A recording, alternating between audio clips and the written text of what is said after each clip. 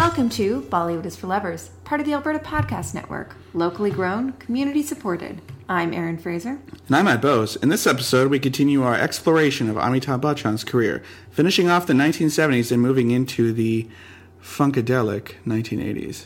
First up, Bachchan is a coal miner with a mysterious past in Yash Chopra's Kalapatar from 1979. Then he's a con artist looking for revenge in Ramesh Sippy's Shan from 1980. And finally, he's a con artist looking for revenge in Tinu Anand's Kalia from 1981. Before we begin, we'd like to respectfully acknowledge that we record this podcast on Treaty 6 territory, traditional lands of First Nations and Métis people. Matt, That's me, what? Yes, what is that's it? you. Oh. We have been busy. We've been really busy. And really busy with, podcast stuff. Yeah, but, compared to what life was like in the before time, before the virus has taken control of the planet. Yeah. It was actually, kind of a normal week.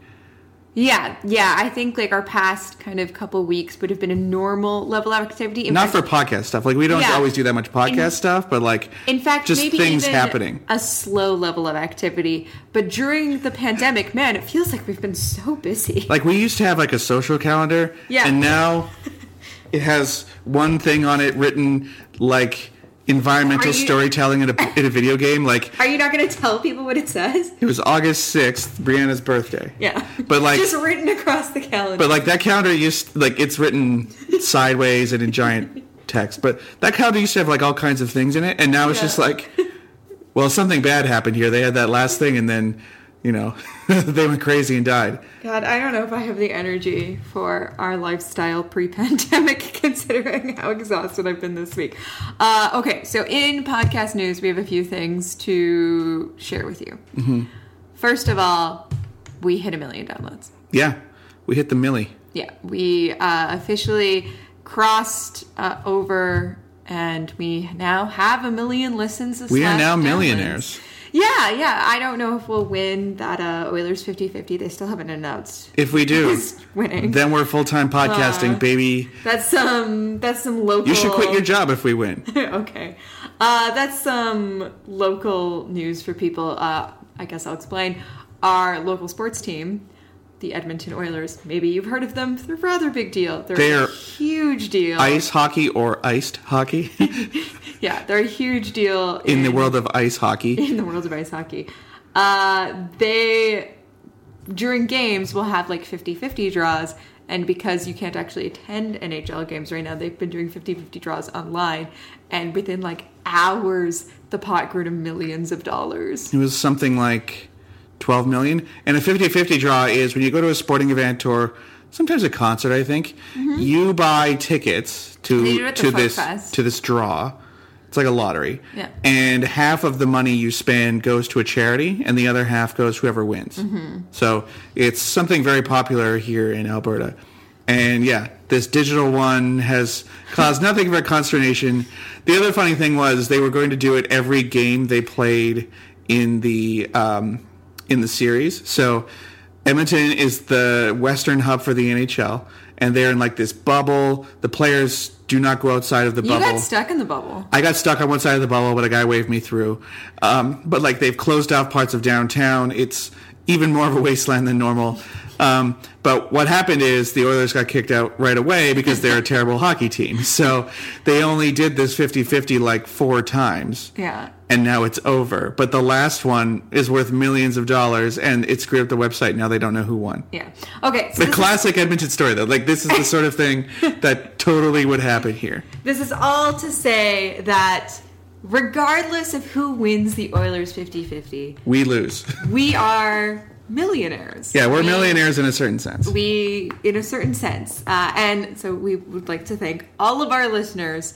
I will say that a big thanks, as always, goes to my mother, who is our only listener and has listened 1 million times. Though she's pointed out to me that she's only half of these listens, half of these downloads. It appears my dad is the other half. Oh, so cool. Well, I'm glad that this bespoke podcast made for them about a topic that at least half of them don't care about is, working out. Yeah. Maybe not my best use of that bit, but it will never die. No, seriously, thank you everyone for listening. And, you guys are the real heroes. Yeah, and downloading this show. I never I never thought when we started this show that one day we'd be celebrating 1 million downloads. That's crazy. Yeah, it's buck wild. Yeah. Anyway, what else happened? Oh, we were on a panel. Yeah, so we were on a panel for the Center for Soft Power Utsava sort of celebration of Indian culture. Yeah. And we were on the Timeless Cinema panel. So this was us. So the panel took place at 5:30 IST, which, fun fact, is like 6 a.m. our time. So we got up early. No, it's 5, isn't it? We got up at 5. You got up at 4:30. Right. You woke me up at 4:30. 5 we had is... to be logged on for 5. We had to be logged on for 4:45. Yeah. Yeah. But we were on a panel with some extremely distinguished people and then us. So let me give you the little bit of copy they wrote about the event. So this is Namaste 2020, the Global Utsava of Indian Soft Power. And Timeless Cinema, a treasure trove of stories, performing and visual arts, music, and much more. Indian cinema has touched the hearts of people across the globe for decades. It is one of the most vibrant representations of the ever-evolving socio-cultural milieu in India and the world. And so listen to the people who were here on this panel, and then us. So special guest was Ambassador Ajay Bazaria, who still is, the High Commissioner of India to Canada. So he was actually in Ottawa. Yeah. And he was I think he was probably the only person who maybe knew where we were. Because he's in Ottawa, and he's 2 hours ahead of us. Yeah. Then the chair of the thing was Asim Chabra, who is the festival director of the New York Indian Film Festival. And he listened to our last episode on Dil Chahta Hai. I've been told I was harsh on that movie. I think you were. Yeah. So another Shri person there was Amogha Varsha, who is a nature filmmaker who's had his films shown at the United Nations. Yeah. Wild. And the one that excited us the most, of course, was Shri Manoj Bajpai. He said our name. Who's mentioned here as a power of the silver screen, and we agree. Yeah. Powerful presence. And he had some really interesting stuff to say about the difference between marketing and distributing smaller independent movies versus the larger Hindi blockbusters. Yeah. So that was really interesting to hear him talk about his experiences on, all levels of sort of film budgets and like getting people to watch movies and the way that the digital revolution has made it so everything's kind of on an even playing field. Like if you're being shown digitally, people can watch it wherever. Mm-hmm. So yeah, he did say our names, and it was amazing. We had a great time. We were just kind of humbled to be involved in this event, and we really thank the Center for Soft Power for thinking of us. And we hope we didn't say anything too stupid. If you look at our Facebook page, I think you can watch the recorded video. Yeah, there is a Just keep in mind it's so early for us. There is a video. I'll share it in the show notes if I'm able to. But yeah, I think we really want to thank the Center for Soft Power for inviting us to participate in this panel. It was quite an honor, and we had a really good time despite how early in the morning it was and how out of our league we felt. Yeah, and something I actually didn't get a chance to say, because the center is talking about soft power, which is the idea that as opposed to military power projection, like throwing your army around or sending your navy over somewhere just to show like, oh yeah, this civilization can destroy another civilization through force of arms.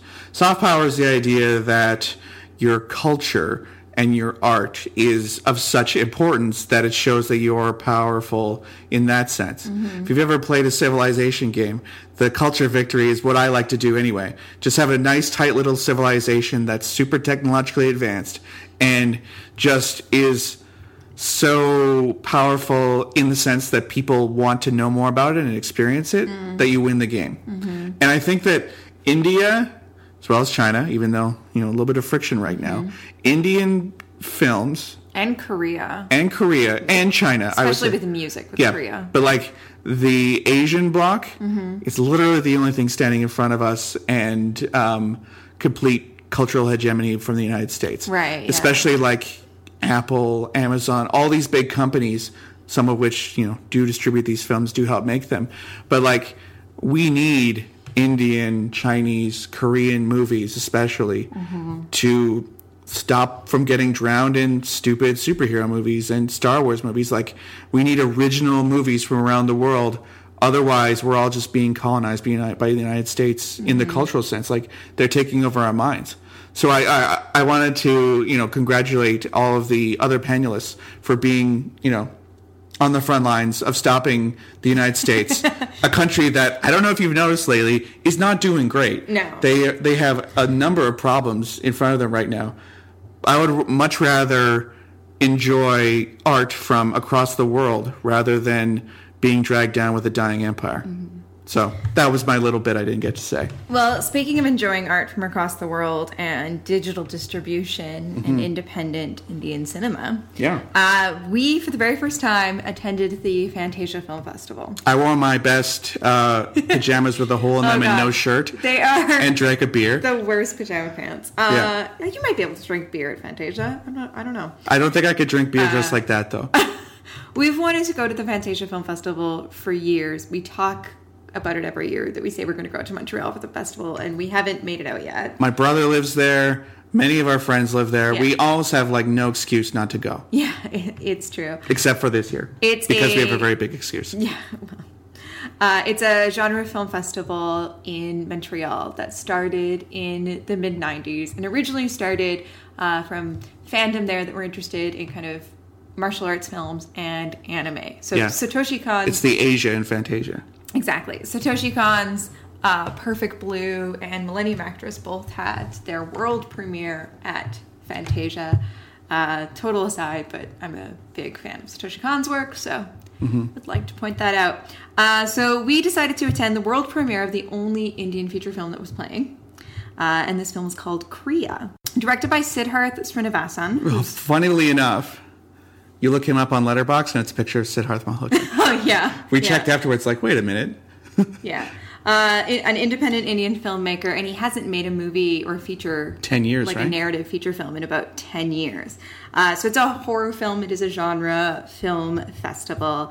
And it's about a DJ who goes home one night with a very attractive woman and then gets sucked into this ritual that her family is doing around the death of her father. Yeah, it's kind of like a black mass almost. Like it's like a reverse funeral. So people are wearing black instead of white, and the various rituals are being sort of desecrated. And it's honestly having to think about it backwards. This is the most descriptive version I've seen of a Hindu funeral in a movie, except that it's all like the evil backwards version. But it was really interesting to see various rites being done. It was co-produced by Andy Stark and Pete Toombs. Andy Stark worked on In Fabric, and Pete Toombs worked on Free Fire. So I would say if those titles ring any bells for you, if you know who Ben Wheatley and Peter Strickland are, this film is kind of in that vein. It looked fantastic. I thought it was visually absolutely stunning. It's got a real Hindi Gothic thing. Yeah, and I had kind of like a fancier Ramsey Brothers. And it had an incredible soundtrack and the sound design. I was totally taken. I will say that I think some of the performances were a little weak. And a little amateurish at times. And I don't know if the story completely came together for me, but I did admire what the film was doing. It's very oblique. It's very oblique. And I think it is worth checking out. I think it was 90 minutes, maybe 100 minutes, and very engrossing. If you get a chance to check this out, I think it's really interesting. It's playing again on Saturday at Fantasia. You do have to be in Canada to access the film. So because of the pandemic, Fantasia has gone online, and they have both screenings that are kind of on demand that you can watch whenever throughout the festival, as well as ones that you have to watch at specific times. And so Kriya is one that you have to watch at a specific time. Because there is a Zoom meeting. So after we watched it, we watched a little bit of this sort of Q&A session where the director and some of the actors were present and talked about the movie. And amazingly enough, they said it was made in 10 days. Yeah. Which, that's a crazy shooting schedule because, decently long movie with some practical effects. Mm-hmm. I also thought it had kind of a Salvador Dali tone. No, not Dali. Buñuel tone. Mm. Yeah, because the main character, he's kind of acted upon by like nightmare logic. Because like he wants to leave, but he keeps getting like distracted and has to come back, and he keeps getting, the various forces are using him as a proxy. Mm-hmm. And it reminded me of The Discreet Charm of the Bourgeoisie mm-hmm. and The Exterminating Angel. Also movies where someone is like trying to get away or do something, but they keep getting brought back mm-hmm. by means that don't make any sense. So yeah, it's a really interesting movie. I'd be very curious to see what the main actress does. She had a great sort of... she was great. She had a great sort of like Daisy Goth look that I was very into. Excellent eyebrows. And, actual nudity. Yeah, and I think there was more male nudity than female nudity. I mean, we have seen nudity in Indian films before. We've seen things like Gandu. Mm-hmm. But it's never not shocking because mm-hmm. I think you get so used to not seeing those things. I don't know if I've seen a Hindi film that had nudity in it. You see Ranveer Singh's butt briefly. Yeah, but this is more than butt. This is more than butt. But you do This is butt plus. You do see Ranveer Singh's butt briefly in Bape Kray because, of course... Yeah. I don't think Ranveer Singh would hesitate to show more than butt, but... Yeah, he'd sling dong. Why not? So that's... Listeners, let us know if you think Ranveer Singh would sling dong in a movie if he would be allowed to. I think he would.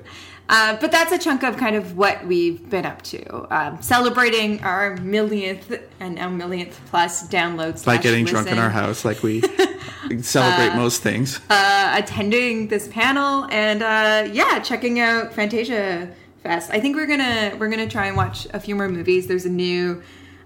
Johnny To like boxing singing movie, mm-hmm. A new film from the director of Hausu.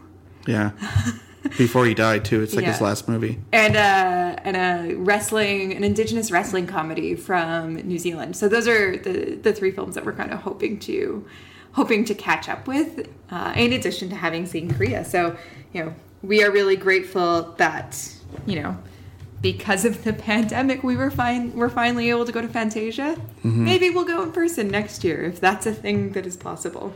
Well, I mean, so many businesses have been affected by the pandemic, even my own. Like, mm-hmm. we had to change some of our processes, and it might not be great for exclusivity reasons, but I could see film festivals incorporating a digital aspect like this, because you do see a lot of people talking about Fantasia right now, and TIFF, like there's a whole big thing about TIFF right now because of their accreditations, but once that gets going and people can actually start talking about the movies, like it's right now we need art more than ever, mm-hmm. and people are getting very excited about these in-home screenings, so I could see them keeping some of this going forward and maybe even expanding out to other countries, hopefully. And it was fun because, we had to start it at the right time and mm-hmm.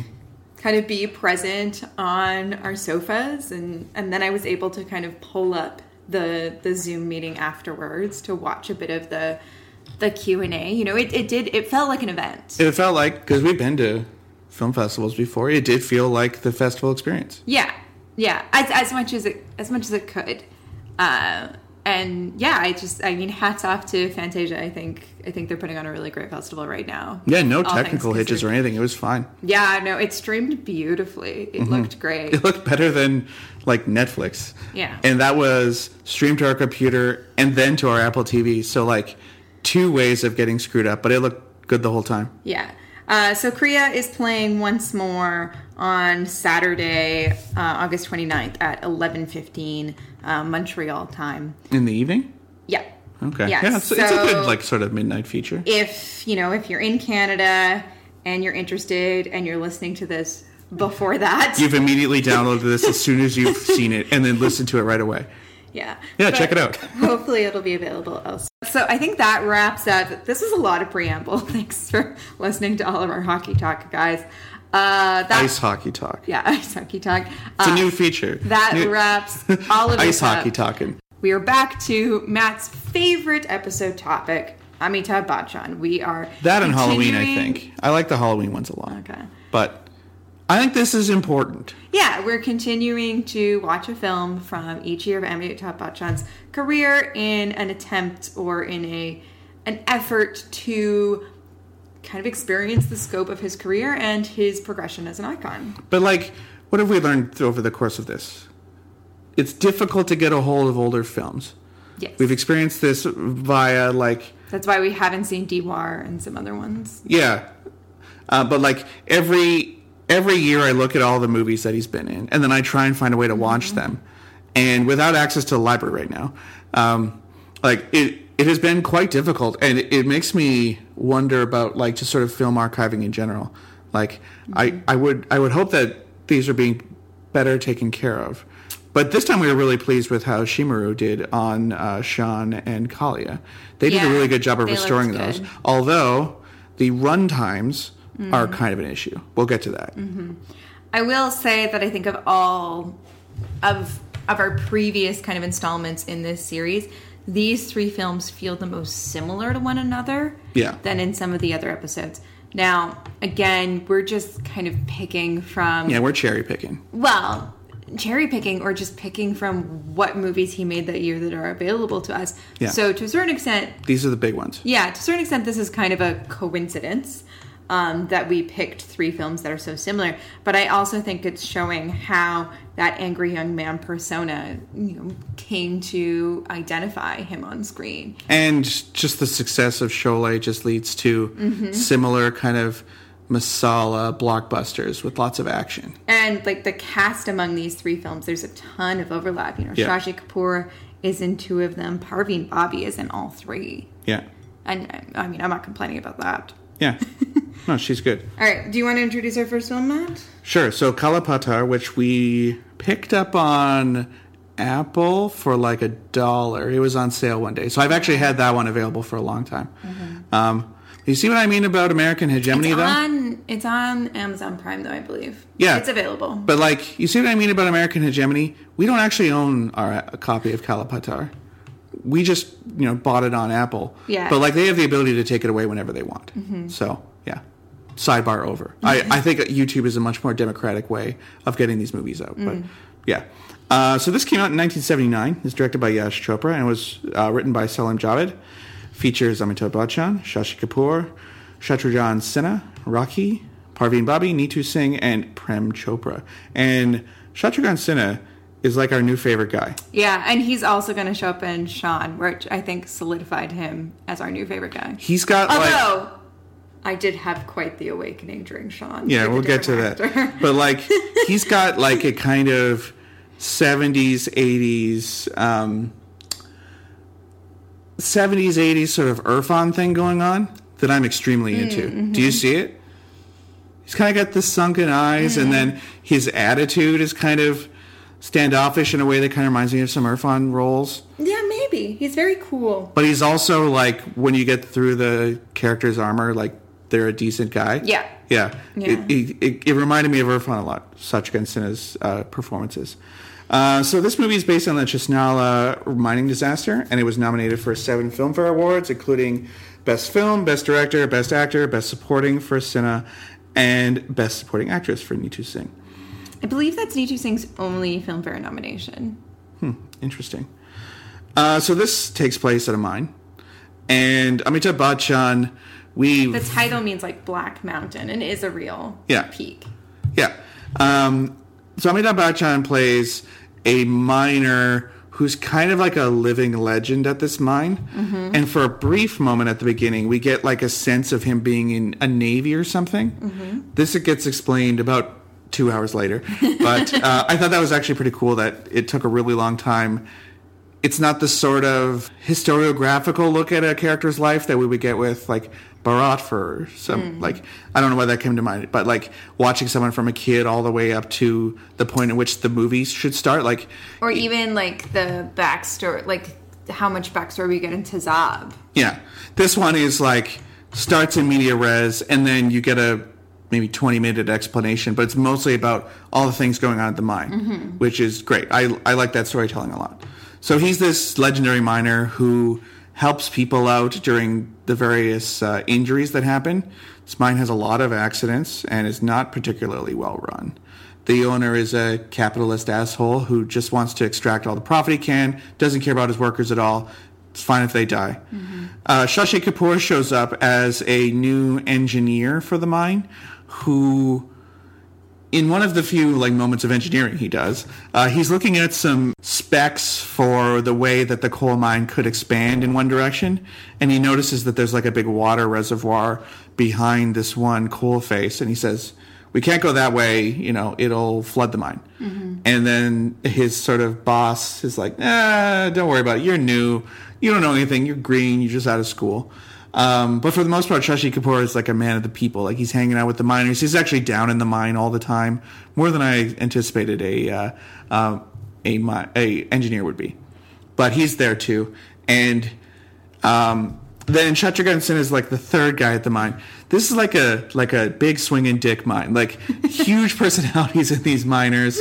Sinha plays a recently escaped convict who pretends to be a miner and then kind of gets interested in helping the people and also in a girl. Neetu Singh. Yeah, Neetu Singh. Who's kind of like a village girl. Raki is a lady doctor in town. She's a lady doctor. And Parveen Bobby is a journalist who was Shashi Kapoor's sort of schoolmate, and she's there to write articles about the mine, of which I don't know how many you could write, but lots of stuff does happen at the mine. There's lots of news. But so Raki is Bakchan's love interest. They each get a girl. They're all paired up. Yeah. But it's mostly the three guys kind of bouncing off one each other. Bachchan and Kapoor mostly get along, but the mine owner tries to push them apart because they both have a sway on the miners and could get them to, go on strike or something. And Shatrughan Sinha and Amitabh Bachchan have an amazing fist fight. Oh. It's 20 minutes long. Yeah. They're hitting each other with shovels. They're, throwing each other over their shoulders. It is just a war. There's such animosity between them, and I guess IRL in real life, Sinha did not get along with Bachchan. Yeah. And there's a great scene. I do like the fight scene. It's one of many very fights. cathartic. Lots of fist fights at this mine too. It's pretty good. But I think my favorite scene is when you think Sinha and Bachchan are going to get in a fight because they're at a cafe and they're kind of teasing the waiter, or not teasing him, but bullying the waiter. Well, one of them ordered a chai, and he's like, "Oh, that's my chai." Yeah, on who this waiter is going to serve the chai to first, and then Shashi Kapoor waltzes in and is just here, I got this. Yeah, I'll take that. I don't know. To me, that scene to a certain extent with the relationship between these men and their personalities, in microcosm. It's the first sort of Mexican standoff I've seen involving a chai. It was great. But you're right. The fight scenes in this are awesome. Yeah.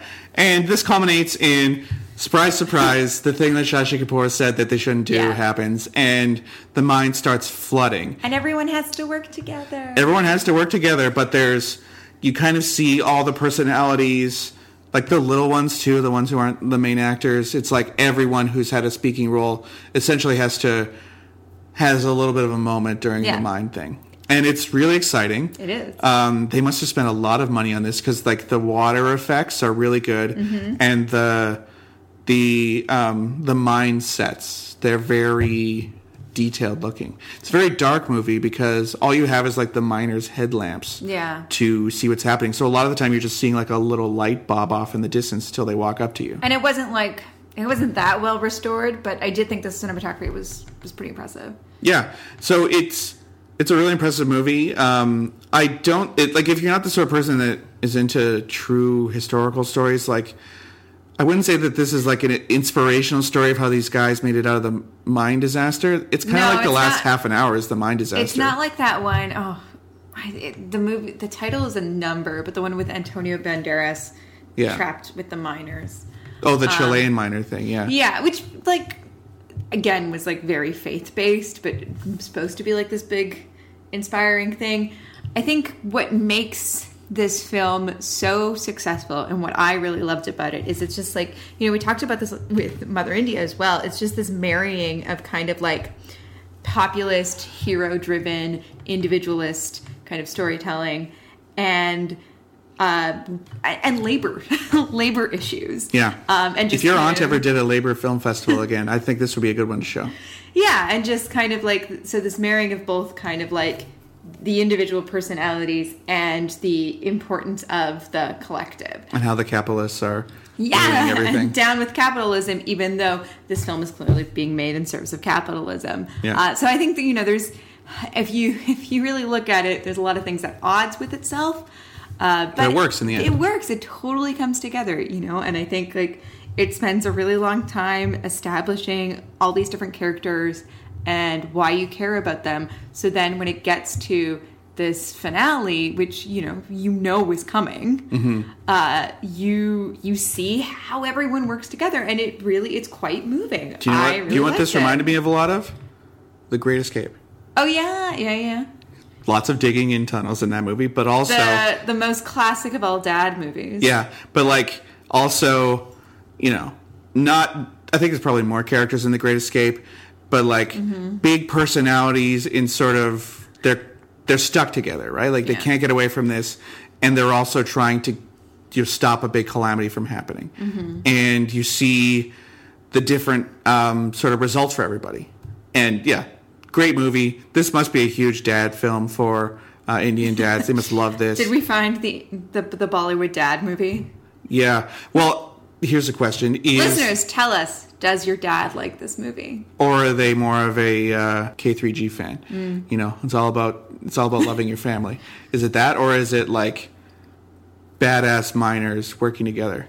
But is this showing us that maybe Amitabh Bachchan is transitioning into dad movies? A place that he'll be for the next 40 years, possibly? Is that... Because... I don't know, because I don't know if our perception of a dad Yeah, movie? I don't know if Yeah. our Western perception of a dad movie. Do you want to explain, like, Sure. The Great Escape is a dad movie? What Yeah, I would say exactly both of our dads are actually fairly dad movie guys, too. Yeah. A dad movie in the sort of Western sense that we would recognize is like often a war movie. Yeah, or a Western. Or a Western, or like Butch a- Cassidy and the Sundance Kid, total dad movie. Yeah, or like a mine disaster, Yeah. or like a plane crash, like a natural disaster movie, war movie, Western. Men doing work and Men- working together. Yeah, men working together as a team, or like one really cool guy who like gets a team to help him, but like Usually he's- played by Paul Newman or Steve McQueen or Robert Redford, yeah. Oh, The Natural, also a dad movie. Or for modern ones, it would be Mark Wahlberg in all those. Oh, yeah. Those Peter Berg movies. But it's like very macho, but also like not. Maybe Rambo movies are And, like, dad movies too. I think there's also something kind of triumphant about a lot of the best dad movies. Yeah. Well, it's just You showing. really want Steve McQueen to get away from those Nazis. Yeah, but it's also showing that one guy could potentially pull off this big thing. You haven't read Snow Crash, have you? Of course not. There's a great line in Snow Crash where Snow Crash is a post cyberpunk book that came out in the 90s. It's the book that gave us our modern perception of the word Avatar. Yes, and also basically invented. See, I know what Snow Crash is. It basically invented like Second Life and Yeah. World of Warcraft, like that sort of having a character and moving around a world would be the internet. It kind of invented that. The William Gibson books are a lot more abstract. But anyway, there's a character in that book who, his name is Raven, and he is a kind of mercenary type guy who drives around on a motorcycle that has in its sidecar a nuke. And he's got it so that if he ever dies, the nuke goes off. And the narrative of the book says that, like, okay, before the age of 35 or so, most men that think that if they really knuckled down and trained, they could become the world's greatest martial artist, the world's greatest musician, the world's greatest this, the world's greatest that. But for being a badass, once Raven had the nuclear envelope, once he pushed that, really the idea of being the world's greatest badass was gone. But that's what dad movies are. It's sort of like, here's the world's greatest prison escaper, or here's the world's greatest gunfighter, or the world's greatest pilot, Sully. he landed on the Hudson. 158 lives were saved, I think, something like that. I love Sully. But yeah, Clint Eastwood. We will not be dissing Sully. The Clint Eastwood movies are dad movies. We can 100% diss Clint Eastwood, but we will not be dissing Sully. Clint Eastwood movies are this. Dirty Harry, he's the world's most toughest cop. I mean, they're also kind of fascist, but yeah. But like, that's kind of what a dad movie is. It's sort of like, what if you, the dad, could potentially become this amazing person and have your own adventure? That's my definition of a dad movie. Yeah. And I was happy I could work in Snow Crash. I also think that like this film just follows such a tried and true formula of kind of taking a group of interesting, big swinging dicks. Yeah, of interesting individuals. Like it pairs each of them up with a cute girl. No homo. Like it's Shashi and Amitabh are not going to kiss, even though maybe they would like to. And you spend a good chunk of the film just kind of exploring the dynamics between them and like their emotional backstories, kind of what makes them tick, seeing them like fall in love, and then it comes to this big climactic disaster where they all kind of have to go off to war or save one another from the mine, like or land a plane on the Hudson. Yeah, you've never even seen Sully. I know, that's not the structure of Sully at all. I know, it's funny though. Yeah, so I just like space movies, also very dad movies. Yeah, but this The Right Stuff, Space Cowboys, that kind of thing. This has such a very clear formula that it's following, and when done well, I think it always works. Not a lot of music in this, actually. There's a few sort of like wedding songs and a couple like romantic songs, but this really is more fights and like labor imagery. Yeah, and so I guess we should talk about that a bit, because I think that's one of the things that I personally love about the film.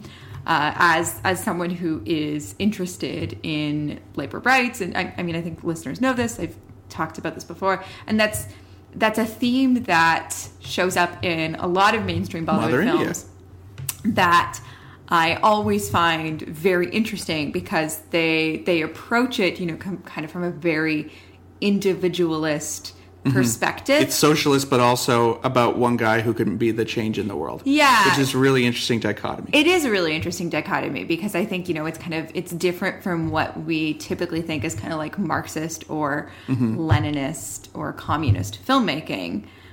Which is a lot of like, you see a lot of individual people, but you often don't get a name for them. And often it is that constructivist thing of seeing hands pulling a lever, or like you're seeing work, but it's not being personified in one person. Yeah. Yeah. And then you also have a lot of other kind of films. You also have a lot of working class films that are very realist. Yeah. They not a lot of fun gunfights and stuff. They try and be authentic. They're often very emotional, but sad. They're very sad. And Bummer so usually the message of those films, I think of filmmakers like Ken Loach. If you've seen a Ken Loach film, you kind of see this kind of... Did he do Blood and Roses? Bread and Roses. Bread and Roses, yeah. Bread and Roses, I, Daniel Blake, Kess. The Dardenne brothers are also kind of in this tradition, though, over in Belgium, which, again, they make these very moving films about working class people, but they're downtrodden. They're sad, and again, like they have all those trappings of realism.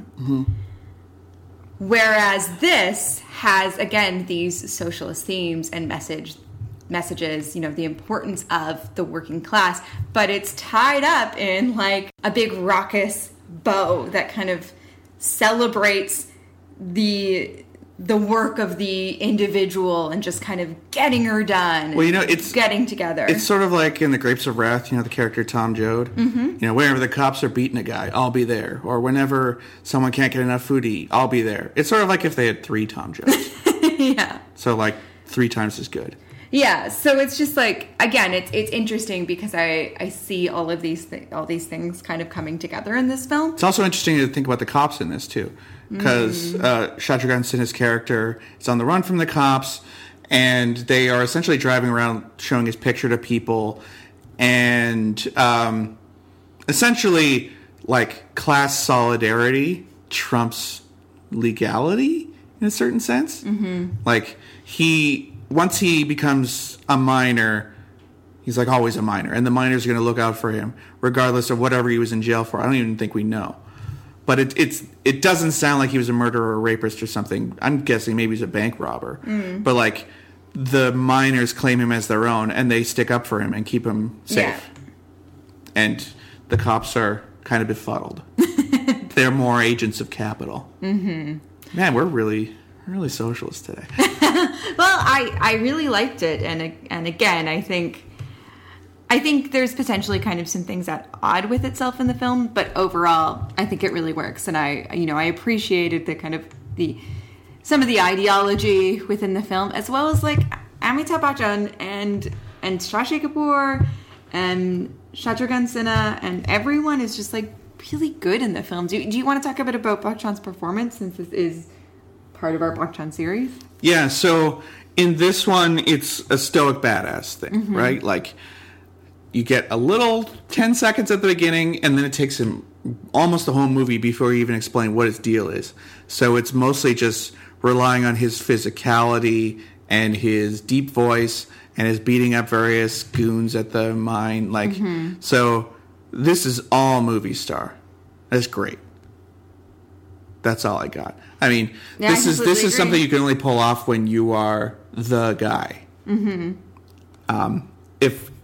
If this had not been Bachchan at the height of his power, this would be more of a ensemble piece, which it is to a certain sense, but also Amitabh's always the central guy. Yeah, no, I completely agree with you. I think it's good. I really enjoyed it. But I don't think it was quite my favorite film of this episode. Yeah, these movies are going to get more bonkers as we go on here. But what song do we have this time? We are going to be listening to Janu Mary Jaan from Sean. And just so listeners are aware, it was during this song that I realized this changed something inside of you. I'm in love with Shashi Kapoor. Yeah, so let's see if that happens to you when you listen to this.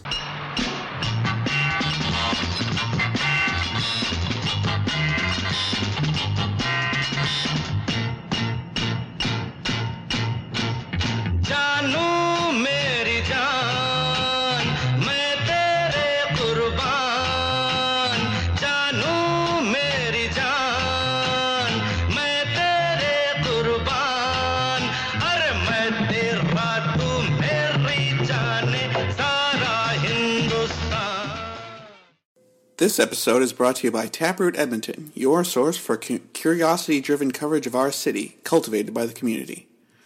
Taproot has launched a service to answer your questions about Edmonton's response to the COVID-19 pandemic and our experience of it. The idea is to help you understand this complex and quickly evolving topic with succinct, well-sourced answers to any questions you might have. Find the COVID-19 microsite at taprootedmonton.ca. This episode is also brought to you by episode 77 of the Edmonton Community Foundation's Well Endowed podcast. So episode 77, Anti-Racism in Action, finds the hosts looking at the actions that ECF is taking to do their part in making Edmonton an equitable community. They hear about 4 important projects that are being funded by ECF's Anti-Racism Fund. For more information on the Well Endowed podcast, as well as the Edmonton Community Foundation, check out thewellendowedpodcast.com. So that was Janu Mary Jaan from Sean. This movie's batshit. The next one's batshit too. I think this really takes the cake for crazy, though. Like, this movie is crazy. Yeah. It's directed by Ramesh Sippy, written by Salim Javed, and stars Amitabh Bachchan. And so you can see the Sholay group kind of reuniting.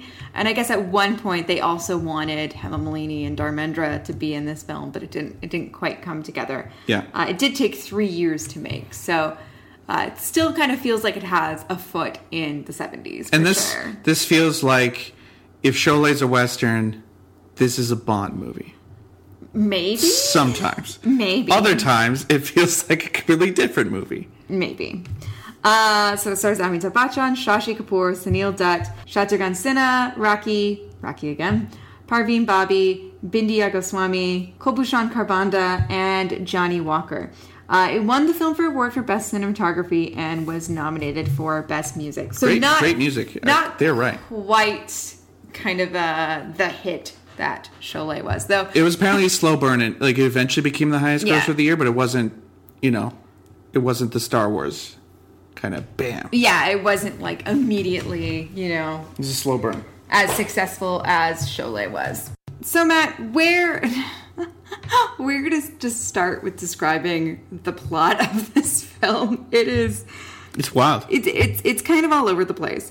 So Sunil Dutt plays a police officer. He's very good at his job. A super cop, you might say. A bit of a super cop. He has a wife, played by Raki, and a daughter, and he loves them very much, but unfortunately, he's a very good cop, and so criminals do not like him. Would you believe? It's a tough life. He has two brothers, played by Amitabh Bachchan and Shashi Kapoor. And unfortunately, they are not as honorable. They're essentially like con artists. They're low-level... Pretty small time, yeah. Yeah, low-level crooks. And the first kind of third of the film is largely about Amitabh Bachchan and Shashi Kapoor kind of getting up to no good and kind of pulling tricks on people. They hook up with Bindiya Goswami and Johnny Walker after the two of them swindle Bachchan and Kapoor into $30,000. Yeah, into buying a Porsche stolen car. Yeah, it was kind of nice to see Johnny Walker because I thought he was going to be a cameo, but he's in like the whole movie. Yeah, he's in quite a bit of it. He's pretty good. Yeah. So eventually, Bachchan and Kapoor kind of forgive Bindiya Goswami and Johnny Walker, and the four of them hook up to steal a diamond that's going to be... Now pay attention to this because it also appears in the next movie, the same plot point. Yeah, appearing on the neck of like a princess at a nightclub. So if you want someone to steal your diamonds, the best way to do it is to say that you will be going to a nightclub at a certain time wearing the diamonds because every two-bit hoodlum in town is going to try and come and steal them. Yeah. So they want to steal this diamond. They go to the nightclub. Lo and behold, who is there? Parveen Bobby, who's singing at the nightclub, also wants to steal the diamond. And so that's kind of how the five of them hook up and continue to kind of swindle people. Yeah, they do a kind of con events. They do a kind of Hare Krishna thing where they start like a cult and they rob people. And yeah, they have various schemes. Meanwhile, Shakal, played by Kulbhushan Kharbanda, does not like Sunil Dutt and gets him taken out. Yeah. So would you believe that then this turns into... Wait, hold on. Shakal lives on... We're going to describe Shakal. Let me just finish describing the plot. So, Bachchan and Kapoor obviously decide to get revenge, and they go after Shakal with the help of Shatrughan Sinha, who is kind of like hired by Hold on, you gotta say, like Shatrughan Sinha is like a circus sharpshooter who gets hired to kill Sunil Dutt, but he can't do it because he feels bad. Yeah. But... he does so much more in this movie than Bachchan Kapoor. Okay. Like, he's the real hero of the movie. They are just sitting around on their asses most of the time. Eventually, it culminates on Shakal's island. His secret hideaway island full of traps. And alligators, where, they need to get revenge and also get off the island before everything blows up. Shakal! There. I've described the plot of this ridiculous film. No, you didn't say that Shakal... looks like Blofeld from the Bond movies. That's the Bond thing. He has his own uniform that he's designed. When you told me that this was going to be Bond inspired, I assumed Amitabh Bachchan was going to be playing a spy. No. I did not assume that the only Bond aspects of the film were going to be the opening titles, which are fantastic. It's sort of like From Russia with Love, with scenes from the movie being projected onto a hot lady dancing around. Yeah. Good stuff. Love it. And that the villain was essentially going to be Indian Blofeld. Yeah. There is he rules, no by the way. It's so rhyme good. or reason why this super villain hates this cop. Yeah. Sunil Dutt is the Bond character of the movie, really. Sorta. Yeah. He's the closest you have. These country bumpkin con artists would get wrapped up in this. Yeah. This movie is wild. It is wild. Every 10 minutes, it's a whole new movie. He's not a suave spy with gadgets and things. He's just a low-level crook. Yeah, I would say Shashi probably has the least to do in this movie, but like Bachchan... But Shashi... Shashi steals your heart. He's stealing hearts left and right. But like Bachchan does some, but like even Johnny Walker kind of does more stuff than him. And Shatrughan Sinha, our favorite new guy, gets into a gigantic gunfight, probably shoots 9 of Shakal's guys while saving Sunil Dutt's wife and daughter. And then you cut to Amitabh Bachchan stealing a bus to make out with Parveen Bobby. Okay. I get it. Greatest scene. I get it, but like, it's such tonal whiplash between the action parts of this movie and the sort of romantic fun parts of this movie. And I wonder if it's because it took 3 years to make and they had to kind of work around schedules. It does kind of feel like they're like incorporating elements that having no rhyme or reason. That's straight out of Bombay to Goa, that whole scene. Yeah. But it's just, it kind of feels like, okay, we need some romance. And I guess this is like... It's a masala thing. This is the masala. But it doesn't quite mix as well. Exactly. We need a Bond villain. We need... who has an alligator tank in his office, and his employees who do bad fall in the alligator tank and get eaten by alligators. And there's secret panels in every door, and there's knockout gas. It rules. Yeah. He has a giant golden eagle. That's his chair. Lovable petty crooks that will be redeemed by the end of the movie. And we need a super cop. Like, it just... Oh, it's a lot. It's a lot. But I loved it. Yeah. This movie rules. While I don't think it mixes that well, there's just like, I don't know, maybe like too much paprika or too much cumin. But I like all the spices. You work through it. Not enough turmeric. You just like all of the spices. But it's really good. It's... Like, this is wild to watch. Mm-hmm. Again, I struggle to describe it. Yeah, jobs. That's what they call them. Jobs? No, like when a con artist, they do a job, right? Yeah, they do a job. Okay. I couldn't You couldn't think of the word job? I couldn't think of how to describe their cons. Oh. This is this and Kalia we watched on Amazon Prime. Yeah. Maybe we switched to Netflix for Kalia. But the run times on these don't match what is posted other places. We saw it like 2 hours and 46 minutes, I think. It's also worth noting. It's also been shown as 3 hours, so I wonder if maybe a little bit of that disconnect could come from connective tissue that was cut out, apparently. Well, it's also worth noting that back in the day when you calculated runtime, you measured the film. Like, yes. You measured the right. film.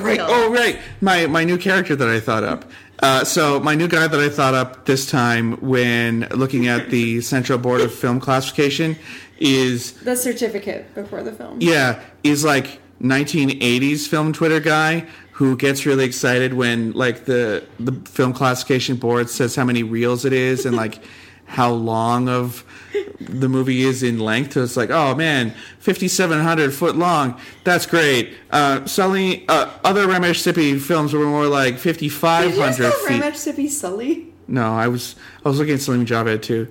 Other Ramesh Sippy films are like 5,500. So who knows what's going to be in those other 200 feet? It could be anything. Like, think about people just getting so excited about trailers and that sort of shit before a movie even comes out. My new guy is that, but just for like the length of film reels. Listeners, let me know if you like this new guy. I could bring him back. It's quite the bit. Yeah, I just noticed it this time. I've seen that certification thing 300 times. Okay, so just realized it now. Despite the fact that this movie really doesn't completely hold together, it's a mess, but it's a hilarious, good mess. Yeah, I think because everyone's selling it, and everyone's selling like every crazy aspect about it. The guy playing Shakal is crushing it. He is chewing the scenery so hard. He's closer to a Dr. Evil than I think Blofeld ever really got in the Bond movies. Because he's like ridiculous and loving it.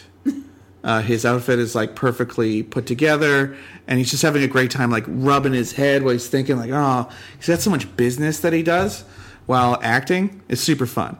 But I like con artist movies. Mm-hmm. I like romance movies. Mm-hmm. I like movies with gunfights, and I like Bond movies. The fact that they're all in one, it's perfect.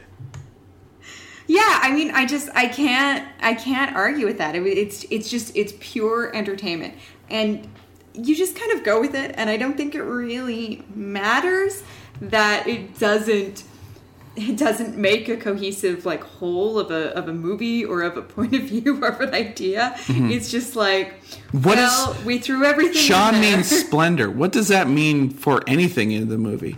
Is this a stealth like prequel to Sean Dar, which is also just kind of a wild ass movie? Sean means pride, according to Wikipedia. Pride, okay, because the titles were calling it Splendor, but like also according to Wikipedia, this is an action thriller. Good to know. I think it is. I agree with that. But like as a prequel to Sean Dar, I think this also has a sort of crazy ass tone with whiplash between each scene. So maybe that's it. It's the Sean series of crazy ass movies. I think it's also got great music. So the music was composed by Artie Berman, who also did Sholay. And it's just like, this movie is full of so many bangers. Like Parveen Bobby's disco number, they're like Hare Krishna numbers, great. Obviously, I love the Bombay to Goa stealing the bus scene. I think that's great. Okay, Amitabh Bachchan and Shashi Kapoor on a tandem bike, singing about the girls they love. I mean, and then I think it's Bindya Goswami who uses a slingshot to send a to throw a safety pin over there that punctures their tire. Then they fall down. Yeah. Then they have to steal the bus. It is a hilarious series of events. And then there's an awesome number at Chakal's Island. Oh yeah, how do you think this ragtag bunch of guys is going to infiltrate the villain's island? Where there's like a big celebration and of something and performance, and Bachchan and Shashi Kapoor infiltrate it by pretending to be performers. And Johnny Walker, he's in there too. Yeah, singing about the weather. Singing about the weather, and also they're dressed like pirates. So for they're just like I don't know how accurate these translations are, but the translations are like, the weather is great. The weather is awesome. Like, yeah. For the last half hour of the movie, they are dressed like pirates. And I will say that the ending of this movie is eerily similar to Kalapatar in that a bunch of black corridors in a mountain start filling up with water, and our heroes have to fight their way out. Yes. So, eerie parallels that I did not see coming. Yes. Also, there's an alligator. Yeah. Oh, yeah. Bachchan has to fight an alligator with his bare hands. Now, do you think that's a real alligator? The alligator effects are not amazing.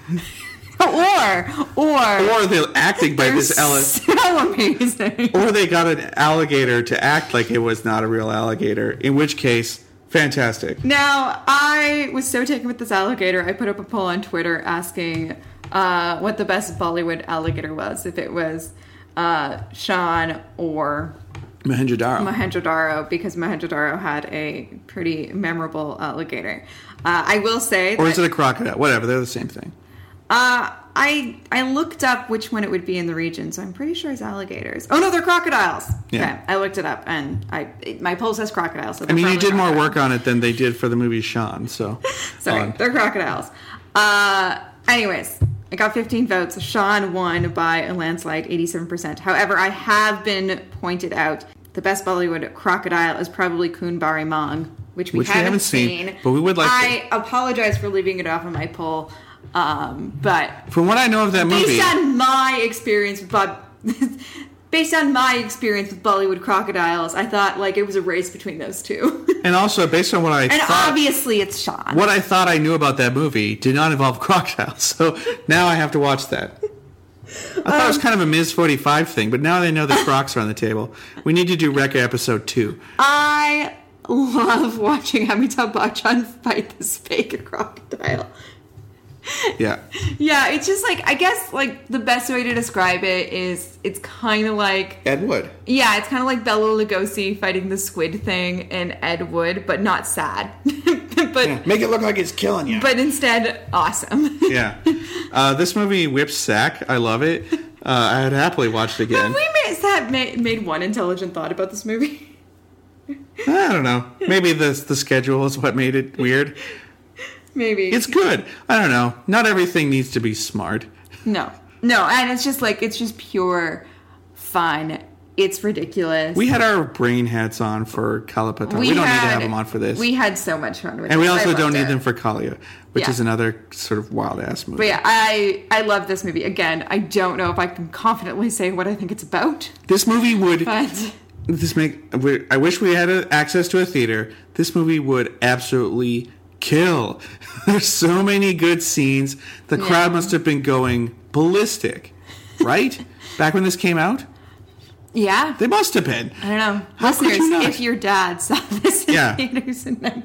Yeah, this is a kind of subset of dad movies, like Bond movies. Yeah. It's kind of in there. And con artist movies, like the Sting. That's a dad movie. So, yeah, perfect dad movies. Yeah. Anyway, Yeah. last one. Really enjoyed it. This episode, also a wise, crazy movie. Every 10 minutes, it's a whole other movie. That is Kalia from 1981, directed by Tinu Anand, starring Amitabh Bachchan in and as Kalia. Also I features, love a good in and as. yeah, Parveen Babi, Asha Parekh, Kader Khan, and Amjad Khan, and Pran. Hopefully, I'm pronouncing that right. So this, I would say, is kind of like if Scarface had to also defeat a Bond villain.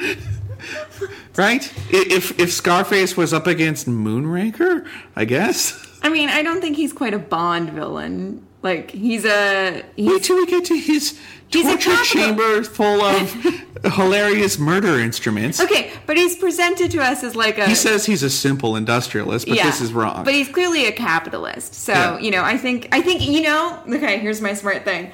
Kalia kind of marries the themes from Kalapatar and Shah. Yeah, it has the socialist politics in a sense, although Kalia himself is extremely materialistic and just buys cars and wears fancy, scare quotes, fancy clothes all the time. But yeah, it does have a villainous capitalist at the center. Yeah. So Kalia starts off as Kalu. Mm-hmm. He is a... Yeah, this is a weird opening. He's a like very weird hanging it opening. with children. He's that kind of Teaching them. archetypal older, basically like a man-child. Yeah. He's got a Vulcan haircut for a while. It's weird. But Like he... a Star Trek Vulcan haircut? Yeah, he had like straight down sides and kind of like Oh yeah, you bangs. were really concerned about his I thought his sideburns. haircut sucked. But anyway, he hangs out with kids all day long. He's one of those lovable idiots that frequently in Bollywood films, he has the heart of a child. Why would this guy go to work or do anything ever? So the mill gets bought by Amjad Khan, who, as we said before, describes himself as a simple capitalist. But Simple industrialist. a simple industrialist, right. Who is, in fact, nothing but. Bachchan's brother, I forget the actor's name, I'll look it up.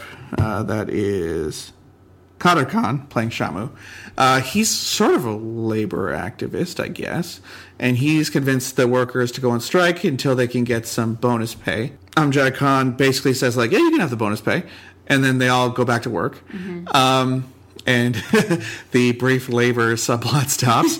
Well, he has an accident. No, I'm getting to that. Okay. So Amitabh Bachchan's brother goes back to work, kind of hangdog expression, and while saving another guy from a falling piece of machinery, he gets his hands caught in a machine, which basically twists his arms off.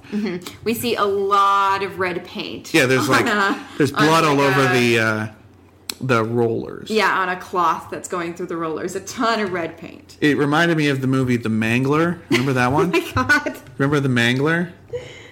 Based on a Stephen King short story about a mangle, which is a sheets drying machine that becomes possessed by a demon. Yeah. And Robert Englund's in it as an evil washing machine owner, I guess.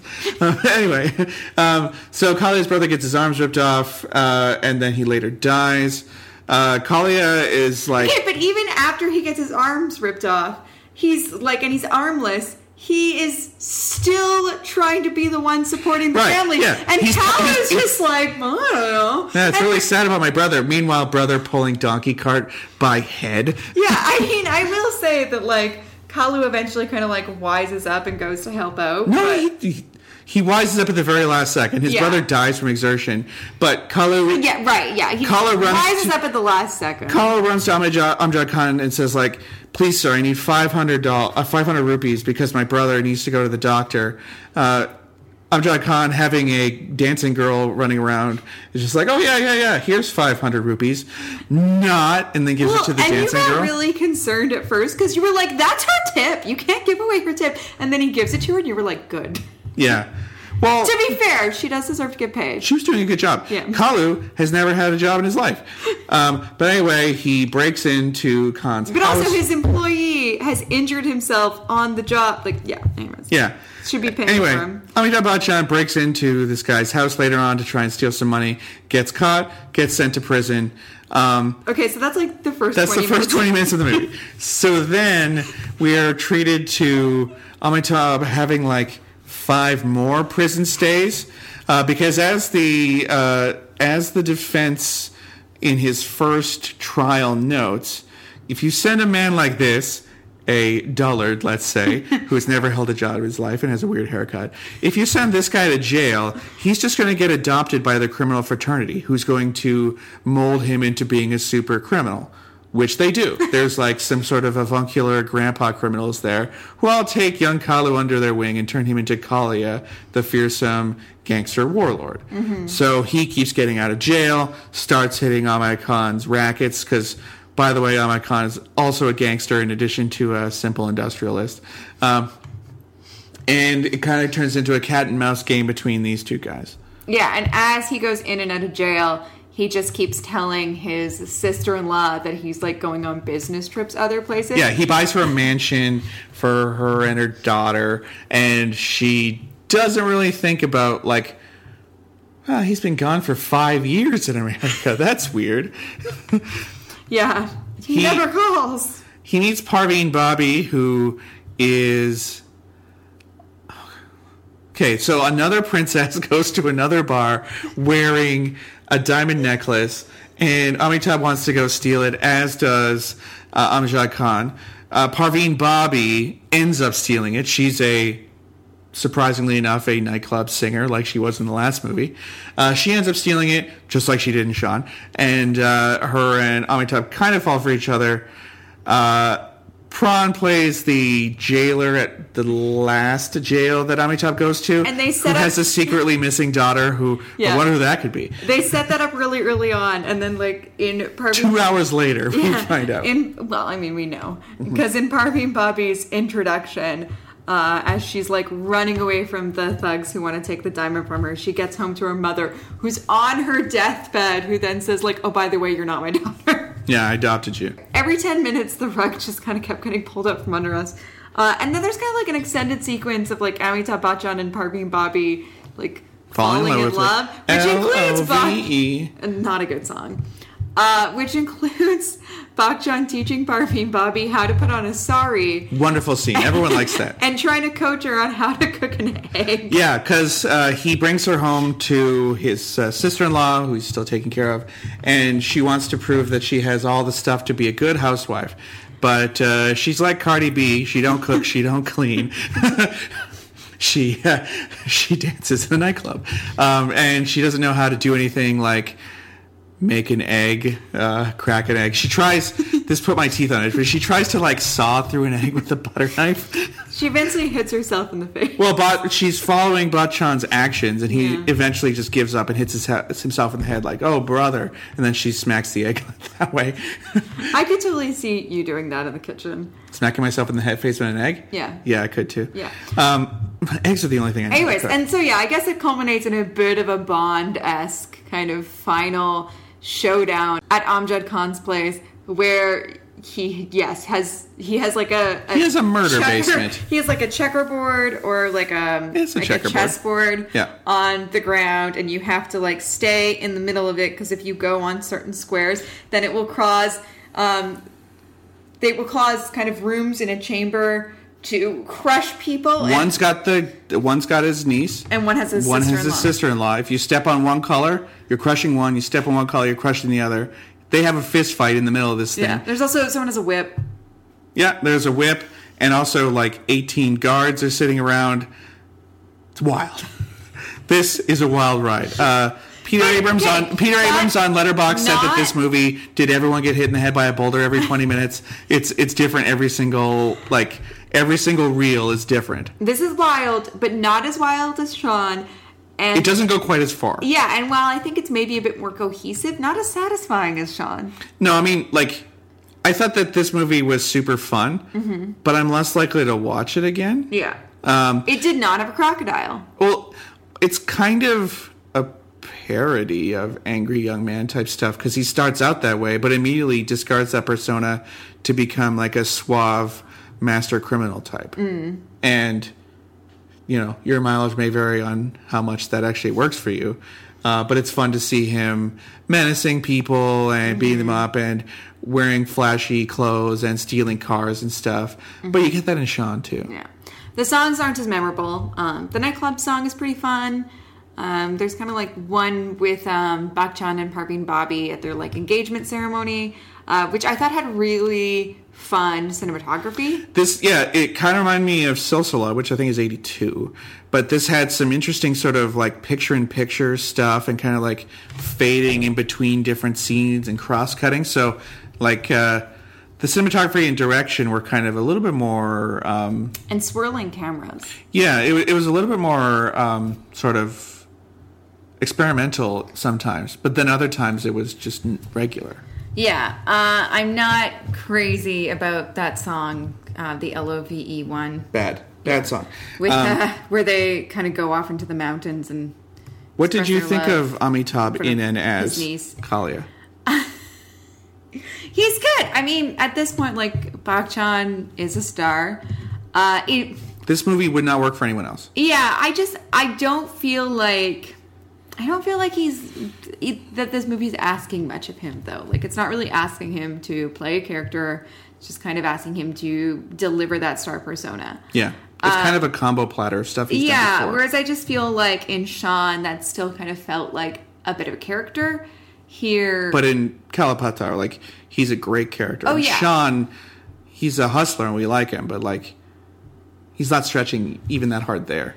Yeah. Kalia, he's on autopilot. Yeah, exactly. I think he's a bit on autopilot, and the film, because it's like constantly changing tone and kind of adding something new to the mix every 10 minutes, I don't think it ever really finds its footing. And so the characters are just kind of, and the actors are just kind of lost in this, like, okay, now we're doing this, and now we're doing that. So it's fun, and it's certainly watchable. It's another, like, if you saw this with a crowd, I bet it would just be... Yeah. People would be going nuts. Yeah, but, I mean, it clearly relies on Bak Chan's star persona. I think any in and as performance does. Yeah, actually, yes.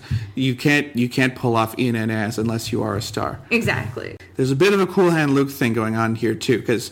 Amitabh's like the toughest guy in jail. He has to kind of work up to it, but he keeps going to jail. He gets in brawls with people. He befriends this guy with one leg. Yeah. That was a cool scene. It's a prison movie for a while, too. The last song, I think, of the movie, because it basically turns into the ending after that, is the guy with one leg playing a harmonica and singing about how the cage bird will be free. Meanwhile, you're seeing Bak Chan escape from jail and like knock out guards. The prison escape was pretty fun. That was cool. Yeah. And it was a good song too. Like I like that song.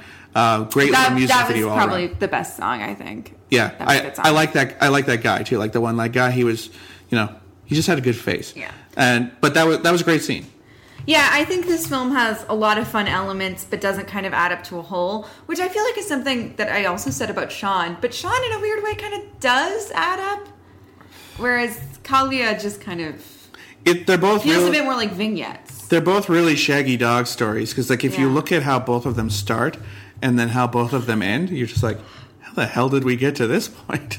All in all, I think I really enjoyed all three of these movies quite a bit. I did too. Yeah, this might be the most successful, just enjoyment-wise, of all the Bak Chans we've watched. But again, I do think that there's kind of some sameness over these three films. Like even though Kalapatar is working on a different level, it's interesting that there were elements that we also kind of that show up in both Kalia and Sean that kind of remind us of stuff from Kalapatar. Yeah, these movies do kind of mix together. And it's not like we watch them all in one go either. No. Like it's We weren't sleep deprived. There's something there that just keeps getting repeated.